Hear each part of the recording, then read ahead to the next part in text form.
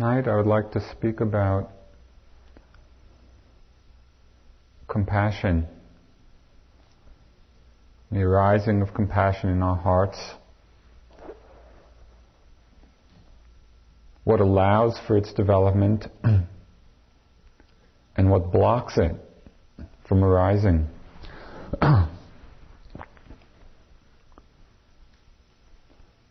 Compassion arises in us from the awareness of suffering. It's the response of an open heart to the experience of suffering. When we can be open, when we can feel, when we can be sensitive to the suffering that exists, the spontaneous response of that openness is the feeling of compassion. Where do we find suffering? We find it all around us. It's quite obvious when we look, when we open our minds. We see it in the world outside.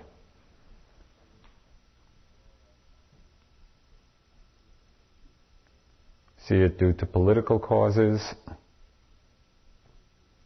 We see economic exploitation and suffering. We see tremendous social injustice. We see religious intolerance. We see suffering between people, interpersonal suffering, even among people who are close to one another. There are so many conditions of the world which there's an immense amount of sorrow.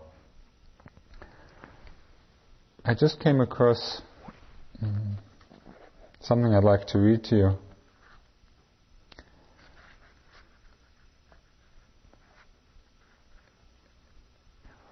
One of the reasons that we often are not open to compassion is because the suffering is of such a magnitude that it is beyond our imagination. We find it difficult to keep in our minds.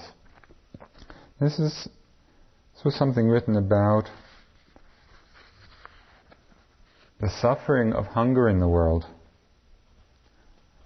Imagine then for a moment almost the entire population of California or Canada, or of every third person in England or France, dying slowly and painfully and preventably within a single year. The entire population of California or Canada, or every third person in England or France. And then imagine this scene repeated year after year after year.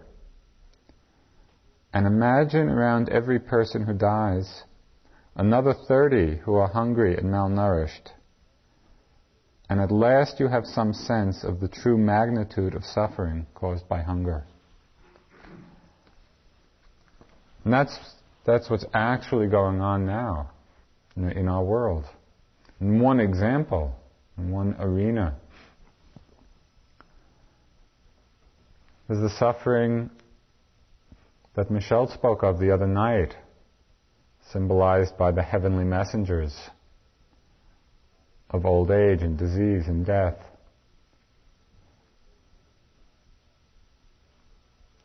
Considering that it's such a pervasive aspect of experience, considering that compassion arises in this field of suffering, or as a response to suffering, we could then ask, why is it that the world is not a more compassionate place? And if compassion is the response of an open heart to the experience of suffering, and there is so much of it, why is the world, why are we not more compassionate? So when we look and investigate that question, we see that it's often because our hearts are not open we're not willing to experience or to feel the pain or the suffering that exists. We close off and we defend ourselves from feeling it.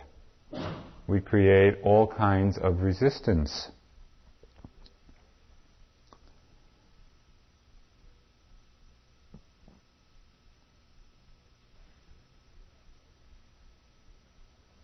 So to see that movement in our hearts and in our minds, to see that movement away from pain, away from suffering, because that movement away from it is that which stops the wellspring of compassion, stops up that wellspring from arising within us.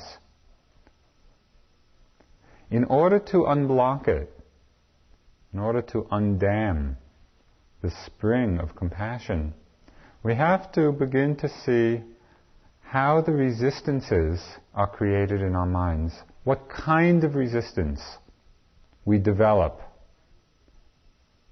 and the things we feel resistance towards.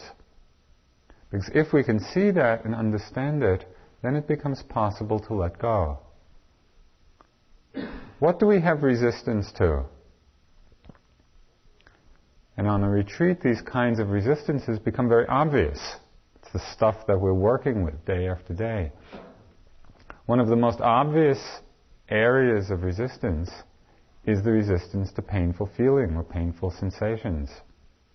We don't like it. We don't like to open to it. It's difficult. It takes a huge effort to open to the feeling of pain. And the mind has devised all ways, all kinds of ways, of avoiding it. Sometimes we give pain the sidelong glance, as if we're looking at it out of the corner of our eye, hoping it will go away. We don't have to look at it directly. Or we bargain with it. And I'll watch you for the next 10 minutes. If you'll go away. And that's not open. That's not opening. That's just a more subtle or not so subtle kind of resistance. You can reflect how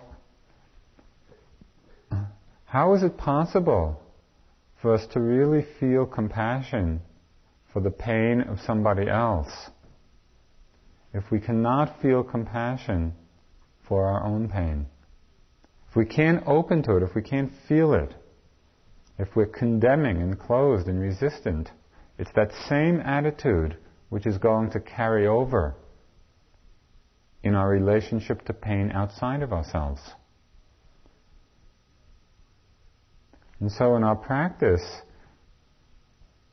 we begin to open the heart, to allow it in, to allow the feeling of hurt, the feeling of pain. Because out of that openness, compassion will arise. We have resistance to physical pain. We have resistance to different kinds of mental or psychological or emotional pain. In the same way that we've been conditioned to close off to these intensely painful bodily feelings, we've also closed off to a whole range of unpleasant or painful emotions. Certain feelings which are not okay to have. They're not acceptable. It's what the psychologist Jung called the shadow side of the mind. All those darker, more unpleasant factors or qualities or emotions in the mind.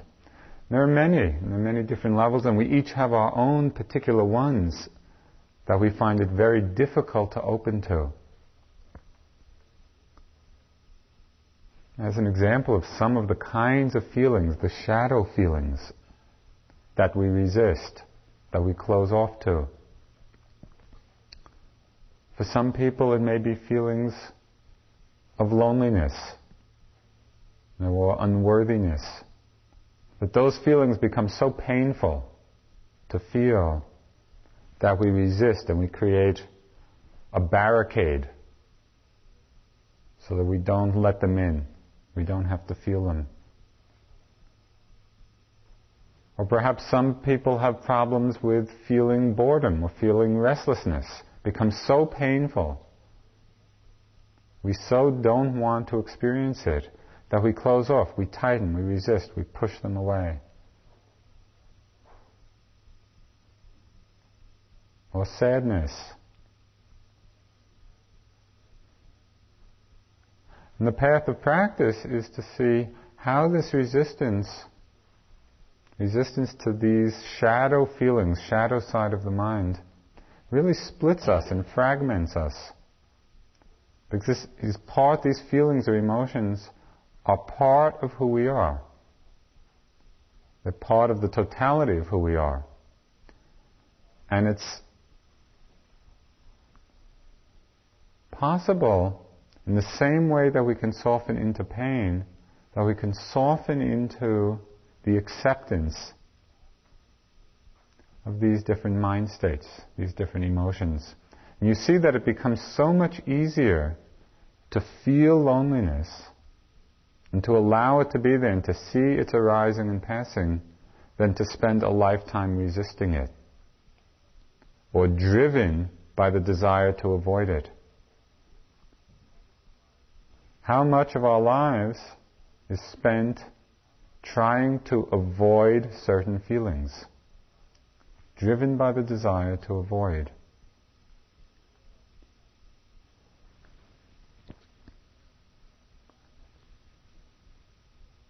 And in exactly the same way as we have to open to these feelings in ourselves to allow compassion for the suffering of them, to feel the suffering of them, we must do it in ourselves before we will be able to feel that compassion for that very same suffering in other people.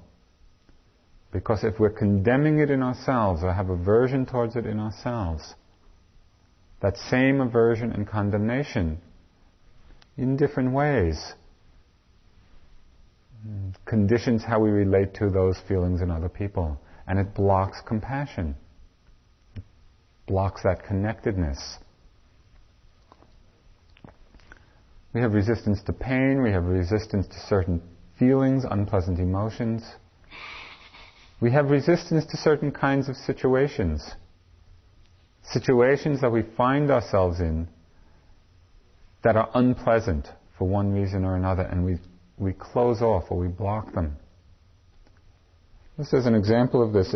It happened quite a while ago, but it illustrates quite well this situation. When I had first come back from India and was teaching at Niropa Institute, the very first year it opened in 1974. It's just a little more than 10 years ago now.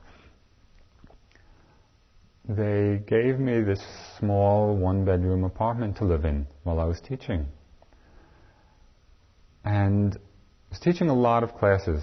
It was starting very early in the morning, and many classes, many people. So I was quite busy. Come back very tired. Over that summer, it was a summer that many of my friends from India also started returning to America, Sharon among them. And having been in India for a while, came back to the States, didn't know where to go. Let's visit Joseph in Boulder. A nice place to spend the summer. And it was great, and they started coming back and staying in my apartment. And there was one person and 2 people and 5 people, 10 people. It's like it just became this magnet for a readjustment center.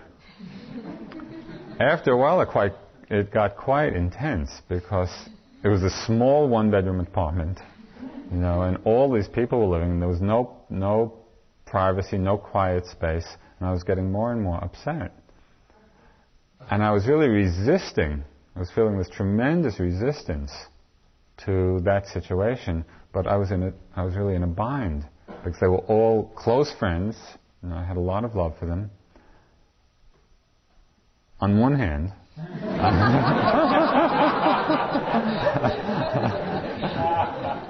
and on the other hand, I wanted them to leave. So I didn't quite know what to do about that.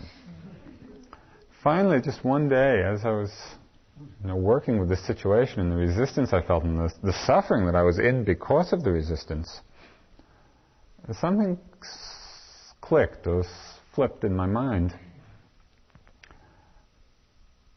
And what I saw was that so much of that resistance to the situation came from my attachment to a certain concept I was holding, namely the concept that it was my apartment. And I had this idea in my mind that it was my apartment and these people were coming in, even though they were close friends, and invading my space. And it was difficult. As soon as I let go of that idea that it was my apartment, and it became just a space which we were sharing, which we had done countless times in India, much more crowded than the apartment in Boulder. As soon as I let go of the attachment, the resistance to the situation fell away, and the suffering from the circumstances fell away. And it just became another example of how attachment to an idea or a concept very often creates suffering for ourselves. So to see how resistance is formed to these kind of life situations, that we're not willing, for one reason or another, whether it's attachment to a concept or for some other reason, we're not willing to accept, we're not willing to be with, we're pushing away. We don't let in the discomfort, and so we struggle. There's resistance to pain, resistance to certain unpleasant emotions or feelings, resistance to situations, resistance to difficult people. Have you ever been with a person that you just can't stand? Their energy drives you crazy. You're with them, and with the best intention, right, you just cannot tolerate it. It's very interesting to see what's going on at that time when we're with somebody who causes that amount of resistance in us, an uptightness in us, where we cannot bear to be with them, or we feel tremendous aversion towards them. We hold vipassana vendetta.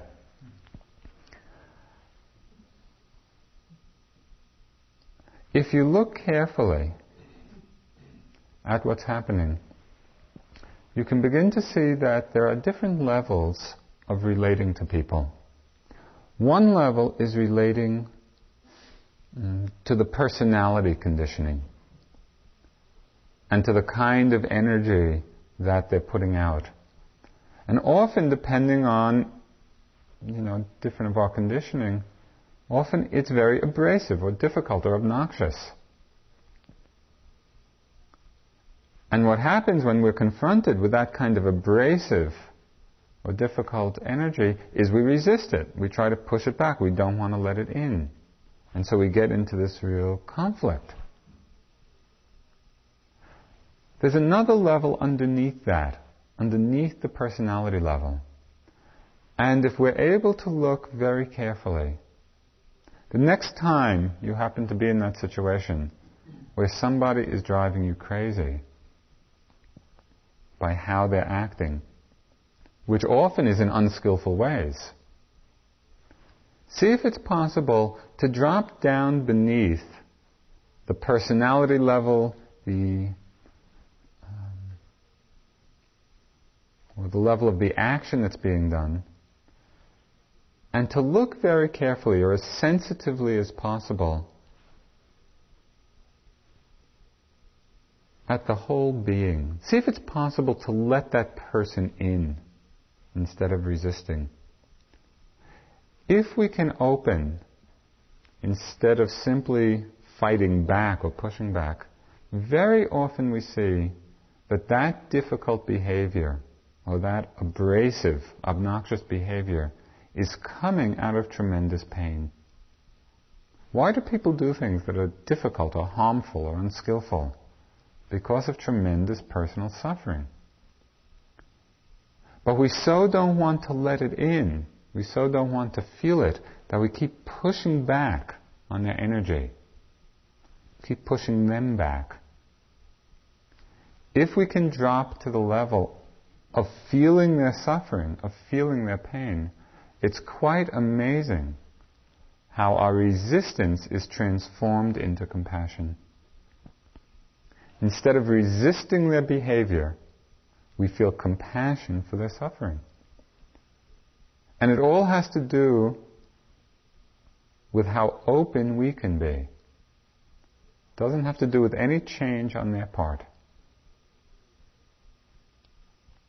So that's another area to look at and to see how our mind creates resistance to feeling pain or suffering. In this case, the pain coming from another person, and how it closes us off and closes down the compassion. To see that it's possible to open. So we resist pain, we resist certain feelings or emotions, certain situations, certain people. There's another kind of resistance which also becomes apparent in an intensive retreat, although it's manifest in many different ways in our lives. It's the resistance that we feel as we become more tuned to the momentary transiency of phenomena, just the ephemeral quality of existence, of experience, the fact that it's just constantly arising and dissolving, that there's no substance, there's no place of security, and it's constantly vanishing.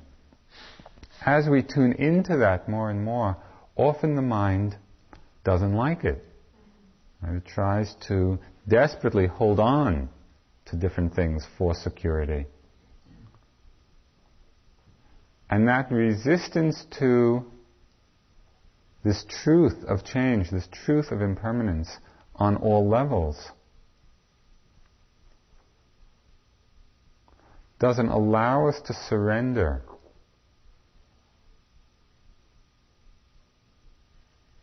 to this flow of change.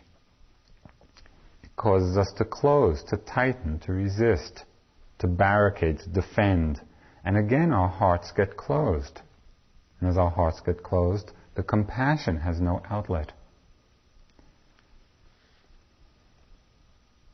So for compassion to arise, and to arise not just in isolated cases, but to really allow this quality of compassion, which is in us all, it's a quality of our minds, a quality of our hearts, to allow it to arise, to develop and grow strong, what we must do is learn to open to the entire range of human experience. To open ourselves to the pain and to the suffering and to the joys, so that we can feel it in ourselves. Compassion is the spontaneous response of a heart that's open. I'd like to read a couple of poems by Ryokan, who's an old Japanese Zen hermit monk. He lived many, many years as this poor wandering monk living under bridges and in deserted huts in the forest, in the mountains. And he wrote this wonderful poetry expressing the quality of openness that he had developed in the face of a wide range of circumstances. He was really open to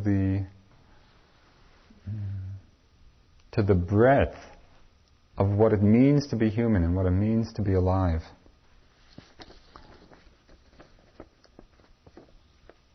These are a few of the poems that he wrote. Light sleep, the bane of old age, dozing off, evening dreams, waking again. The fire in the hearth flickers, and all night a steady rain. Now is the time to share my feelings, but there is no one.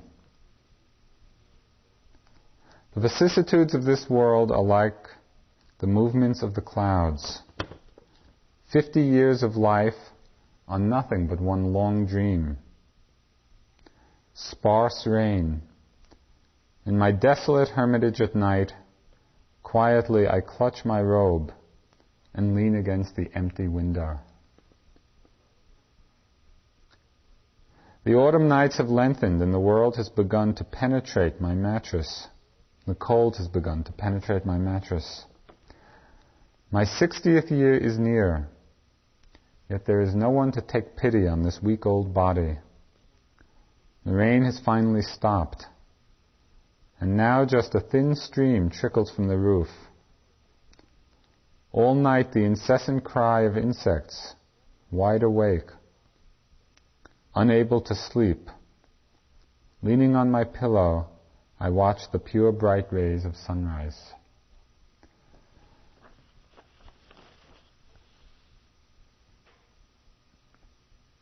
I like these poems so much because there's such an openness to the range of feeling, to the loneliness, to the desolation, to the emptiness, to old age and the pains and discomfort and cold, and to the pure bright rays of sunrise. And there's this appreciation and sensitivity and receptivity to this progression or sequence of experience that we go through in life. And it's out of that openness that compassionate feeling and compassionate action arises.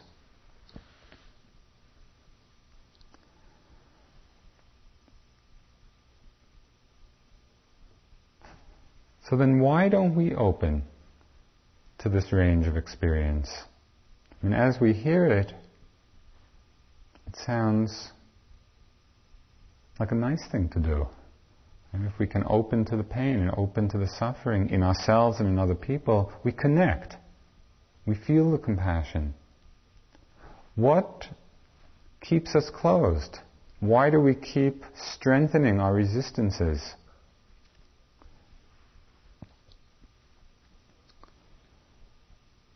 It's because of ignorance. And in this sense, the word in English is a very appropriate one. It is ignorance coming from ignoring. Ignoring, not paying attention. Not paying attention to how things actually are. And out of that ignoring comes a tremendous delusion that we live in. And this delusion, which comes from ignoring what is actually true, this delusion is that happiness lies in the experience of pleasurable feelings. This is the delusion we live in. That if we can experience enough pleasurable feelings, then we'll be happy.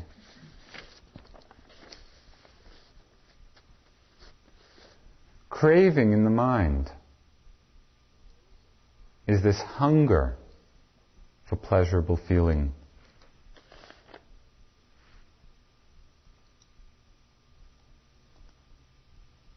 And as long as we're living in this delusion, we stay bound to this craving, looking for pleasant feeling, avoiding unpleasant feeling, because we think that it's in that where we will find our happiness. More pleasure, avoid what's unpleasant, avoid what's suffering.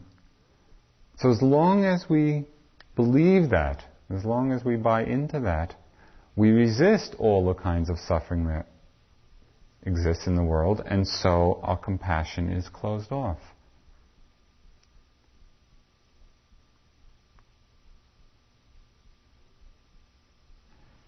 This craving comes from ignoring. when we begin to pay attention, we begin to see that actually our happiness does not lie in pleasurable feeling. That's not where happiness is to be found. And this is not a question of, reading it or hearing it and either believing it or not believing it. It's really a question for each of us to look in our lives, in our practice, in our experience, moment to moment, to see for ourselves. One of the things that we all know very well is that pleasurable feeling is very transitory. It comes and we experience it and it goes. And how many times, how many billions of mind moments of pleasurable feeling have we had? Countless times in our lives. And yet we are still left with this feeling of incompleteness, or not being whole, or not being at peace. If pleasurable feeling could bring that to us, none of you would be here. And I wouldn't be here. Because we would have found what we were looking for. But we've done that, and we've done it so many times. So we have that wisdom, we have that understanding someplace deep in us. But we don't often remember it. And so we keep looking for the next hit of pleasant feeling, or the next avoidance of unpleasantness, forgetting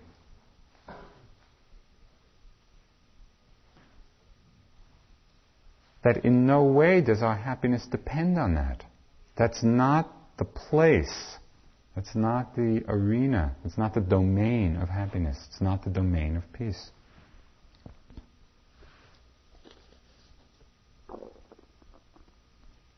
And there's an interesting subversion which takes place as long as we're in this delusion of thinking that more pleasure and avoidance of pain is what brings us happiness. There's an interesting subversion of compassion. Because compassion has a near enemy. And in the Buddhist psychology, the near enemy of states means a quality of mind that's like compassion, but is actually unwholesome. And the near enemy of compassion is sorrow or pity. This gets very interesting to look at, because sorrow or pity is born out of ignorance, and compassion is born out of wisdom. Sorrow or pity has an element of aversion in it. Sorrow or pity is when we feel some kind of aversion towards the suffering, either in ourselves or other people. And that aversion creates an unskillful, unwholesome state of mind. In compassion, there's no aversion. There's a feeling, there's an empathetic feeling. It's what Trungpa Rinpoche called basic warmth. There's a feeling of connectedness because we allow the suffering in. We allow the hurt in. We allow the pain in. If there's aversion, we are not allowing it in. In some way, we're keeping it outside of ourselves. We're condemning. And as long as we live in the delusion that happiness comes from craving pleasant feeling and avoiding unpleasant, for so long as we live in that delusion, we will not be feeling compassion. We will be feeling sorrow and pity mingled with aversion.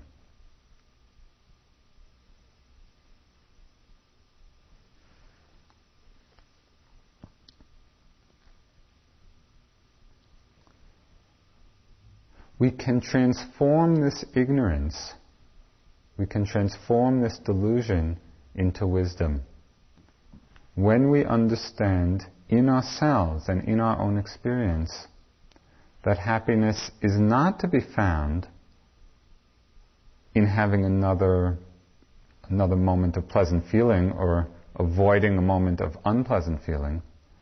When we understand that happiness lies not in reaching out and holding on, but in letting go, in opening, in being willing to experience the whole range of what comes to us in our human lives.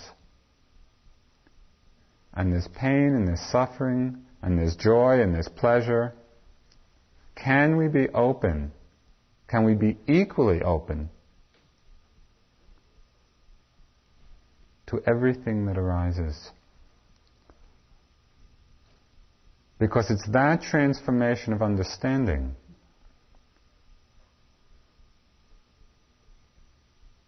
which really opens or unblocks the wellspring of compassion within us. When our energy is not bound up in craving and resistance.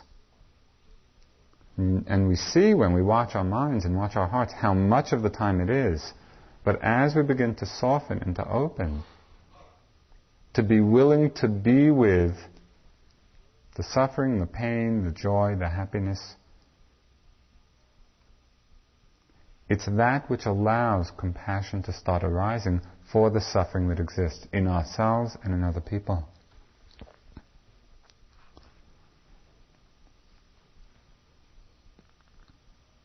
What's the manifestation of this compassion as it begins to arise, as we begin to emerge from the cloud of delusion, of misunderstanding where happiness is to be found?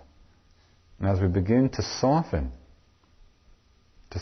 into the whole range of experience, to soften our hearts, to make it more receptive and open. And as compassion starts to come out of that openness, how do we find it manifesting? In ourselves, with other people, in the world. One very useful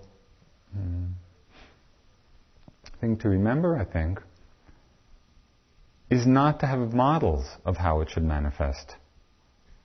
Because often we hold models or hold ideas in our mind that a compassionate person should be such and such a way. And again, that limits us. Not to create a self-image of compassion, but to let it flow in an easy way, in a natural way. We see that the whole world becomes a field of compassion precisely because there is so much suffering. So wherever we turn, it becomes a place for this compassion to arise in us. One very interesting area to consider with respect to compassion and our opening in the world. Now, often we can feel a tremendous compassion for people who are suffering a lot. Apparent suffering, in hunger or disease, or exploitation. It's not as easy to feel compassion for those we feel who are perpetrating that suffering. The people who are greedy and hateful. The people in power who may be the cause of a lot of this suffering. How compassionate can we feel for them?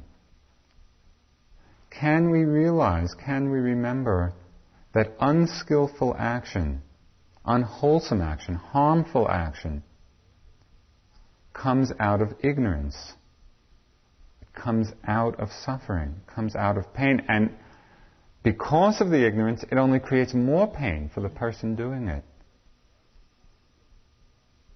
Can we drop down beneath the level of the action to the level of the suffering and pain that's there and feel compassion for those people too?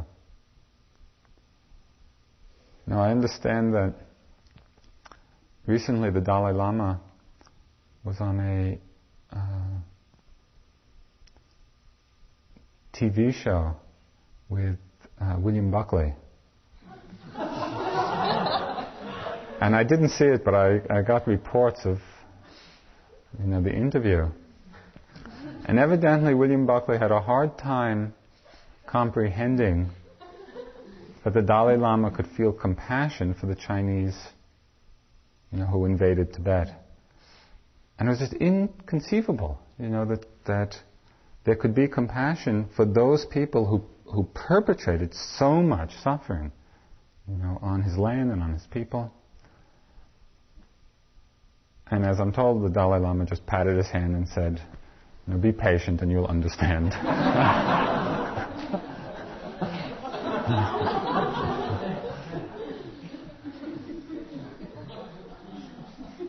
Really, the possibility for compassion really is boundless. And in the Buddhist psychology, along with loving kindness and joy and equanimity, they're known as the boundless states. Because it's possible to develop it when we understand what brings it about and also what limits it in ourselves.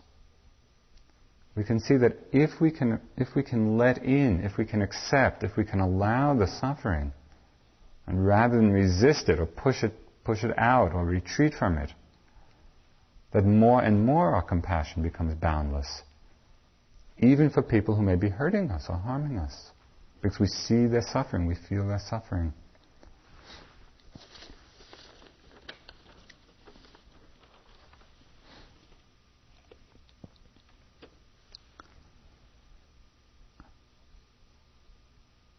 It was this quality of compassion which motivated the Buddha to spend lifetimes cultivating the perfections of mind, which brought about Buddhahood or that complete awakening, and motivated him to begin teaching.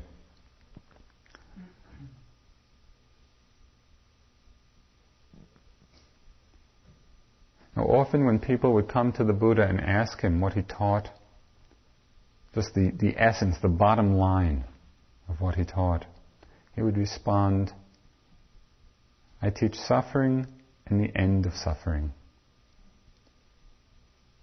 That's what the practice is about. To realize the truth of suffering and to realize the end of suffering. But we can only do the latter when we open to the former. We have to open to it, and out of that openness comes compassion, comes great freedom. I'd like to close by reading something that is another kind of manifestation of compassion.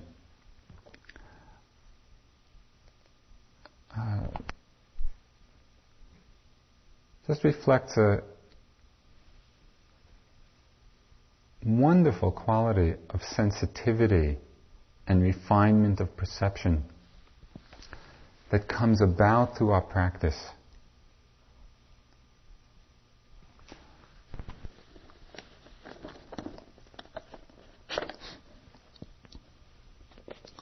This was written by a medical doctor at Yale. On the bulletin board in the front hall of the hospital where I work, there appeared an announcement. Yeshe Donden, it read, will make rounds at 6 o'clock on the morning of June 10th. The particulars were then given, followed by a notation. Yeshe Donden is personal physician to the Dalai Lama. Thus on the morning of June 10th, I joined the clutch of white coats waiting in the small conference room, adjacent to the ward selected for the rounds. The air in the room is heavy with ill-concealed doubt and suspicion of bamboozlement. At precisely 6 o'clock, he materializes, a short, golden, barrel-y man dressed in a sleeveless robe of saffron and maroon. His scalp is shaven, and the only visible hair is a scanty black line above each hooded eye. He bows in greeting while his young interpreter makes the introduction. Yeshe Donden, we are told, will examine a patient selected by a member of the staff. The diagnosis is as unknown to him, to Yeshe Donden, as it is to us. The examination of the patient will take place in our presence. after which we will reconvene in the conference room where Yeshidondan will discuss the case. We are further informed that for the past 2 hours, Yeshidondan has purified himself by bathing, fasting, and prayer. I, having breakfasted well, performed only the most brief of ablutions, and given no thought at all to my soul, glanced furtively at my fellows. Suddenly we seem a soiled and uncouth lot. The patient had been awakened early and told that she was to be examined by a foreign doctor, and had been asked to produce a fresh specimen of urine. So when we enter the room, the woman shows no surprise. She has long ago taken on the mixture of compliance and resignation that is the face of chronic illness.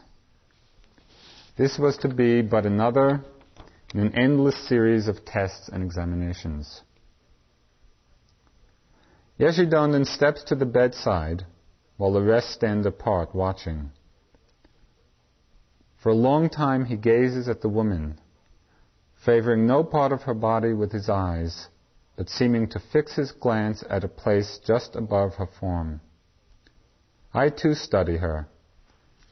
No physical sign nor obvious symptom give a clue as to the nature of her illness. At last he takes her hand, raising it in both of his own. Now he bends over the bed in a kind of crouching stance, his head drawn down into the collar of his robe. His eyes are closed as he feels for her pulse. In a moment he has found the spot, and for the next half hour he remains thus, suspended above the patient, like some exotic golden bird with folded wings, holding the pulse of the woman beneath his fingers, cradling her hand in his. All the power of the man seems to have been drawn down into this one purpose. It is palpation of the pulse raised to the state of ritual. From the foot of the bed where I stand, it is as though he and the patient have entered a special place of isolation, of apartness,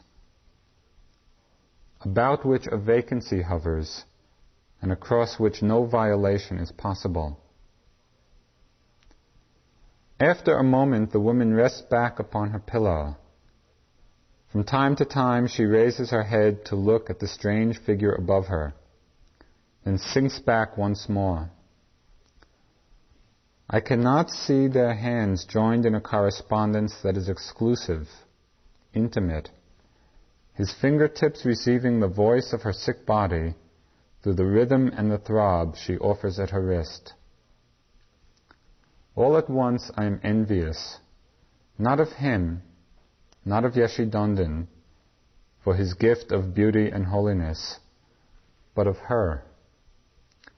I want to be held like that, touched so, received. And I know that I, who have palpated 100 pulses, have not felt a single one.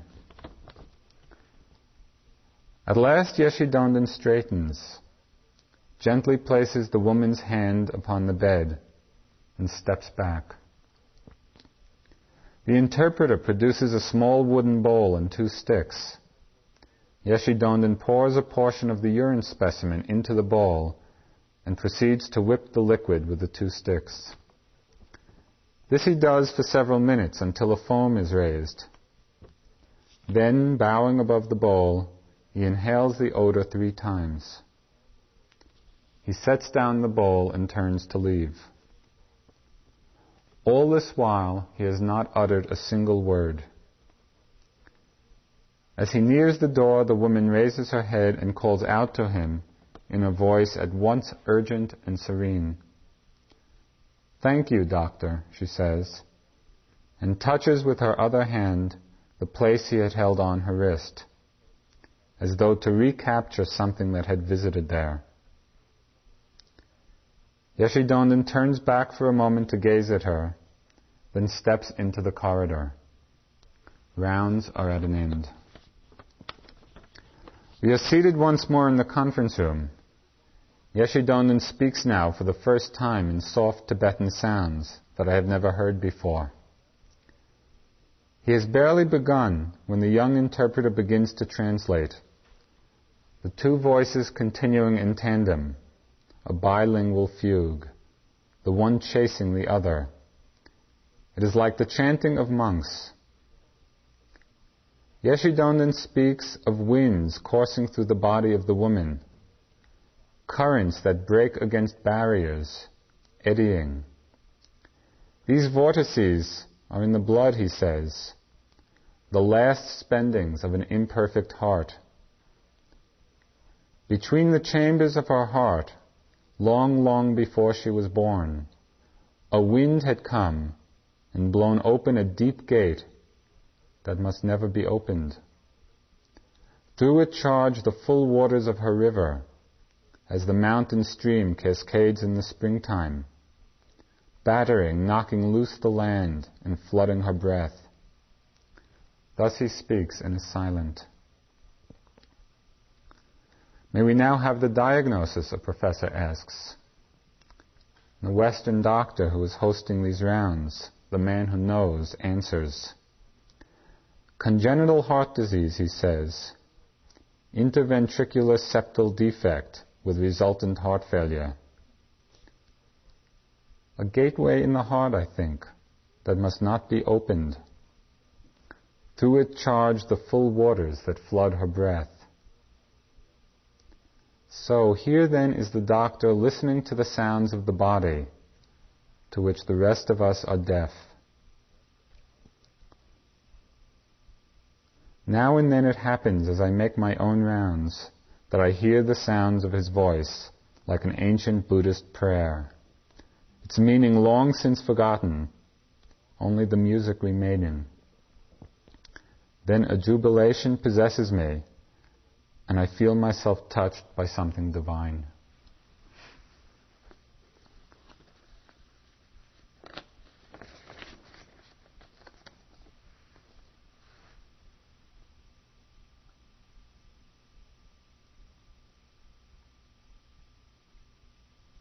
It's this sensitivity, this receptivity, and this warmth and this compassion that we are developing in our practice. In every moment that we can be present, that we can be open fully to what's happening in that moment. This is the quality. This is the refinement that is growing.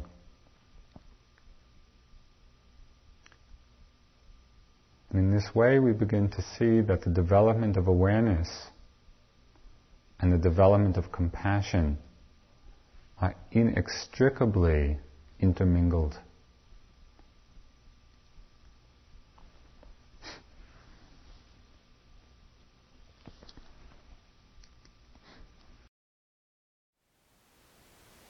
Thank you for listening.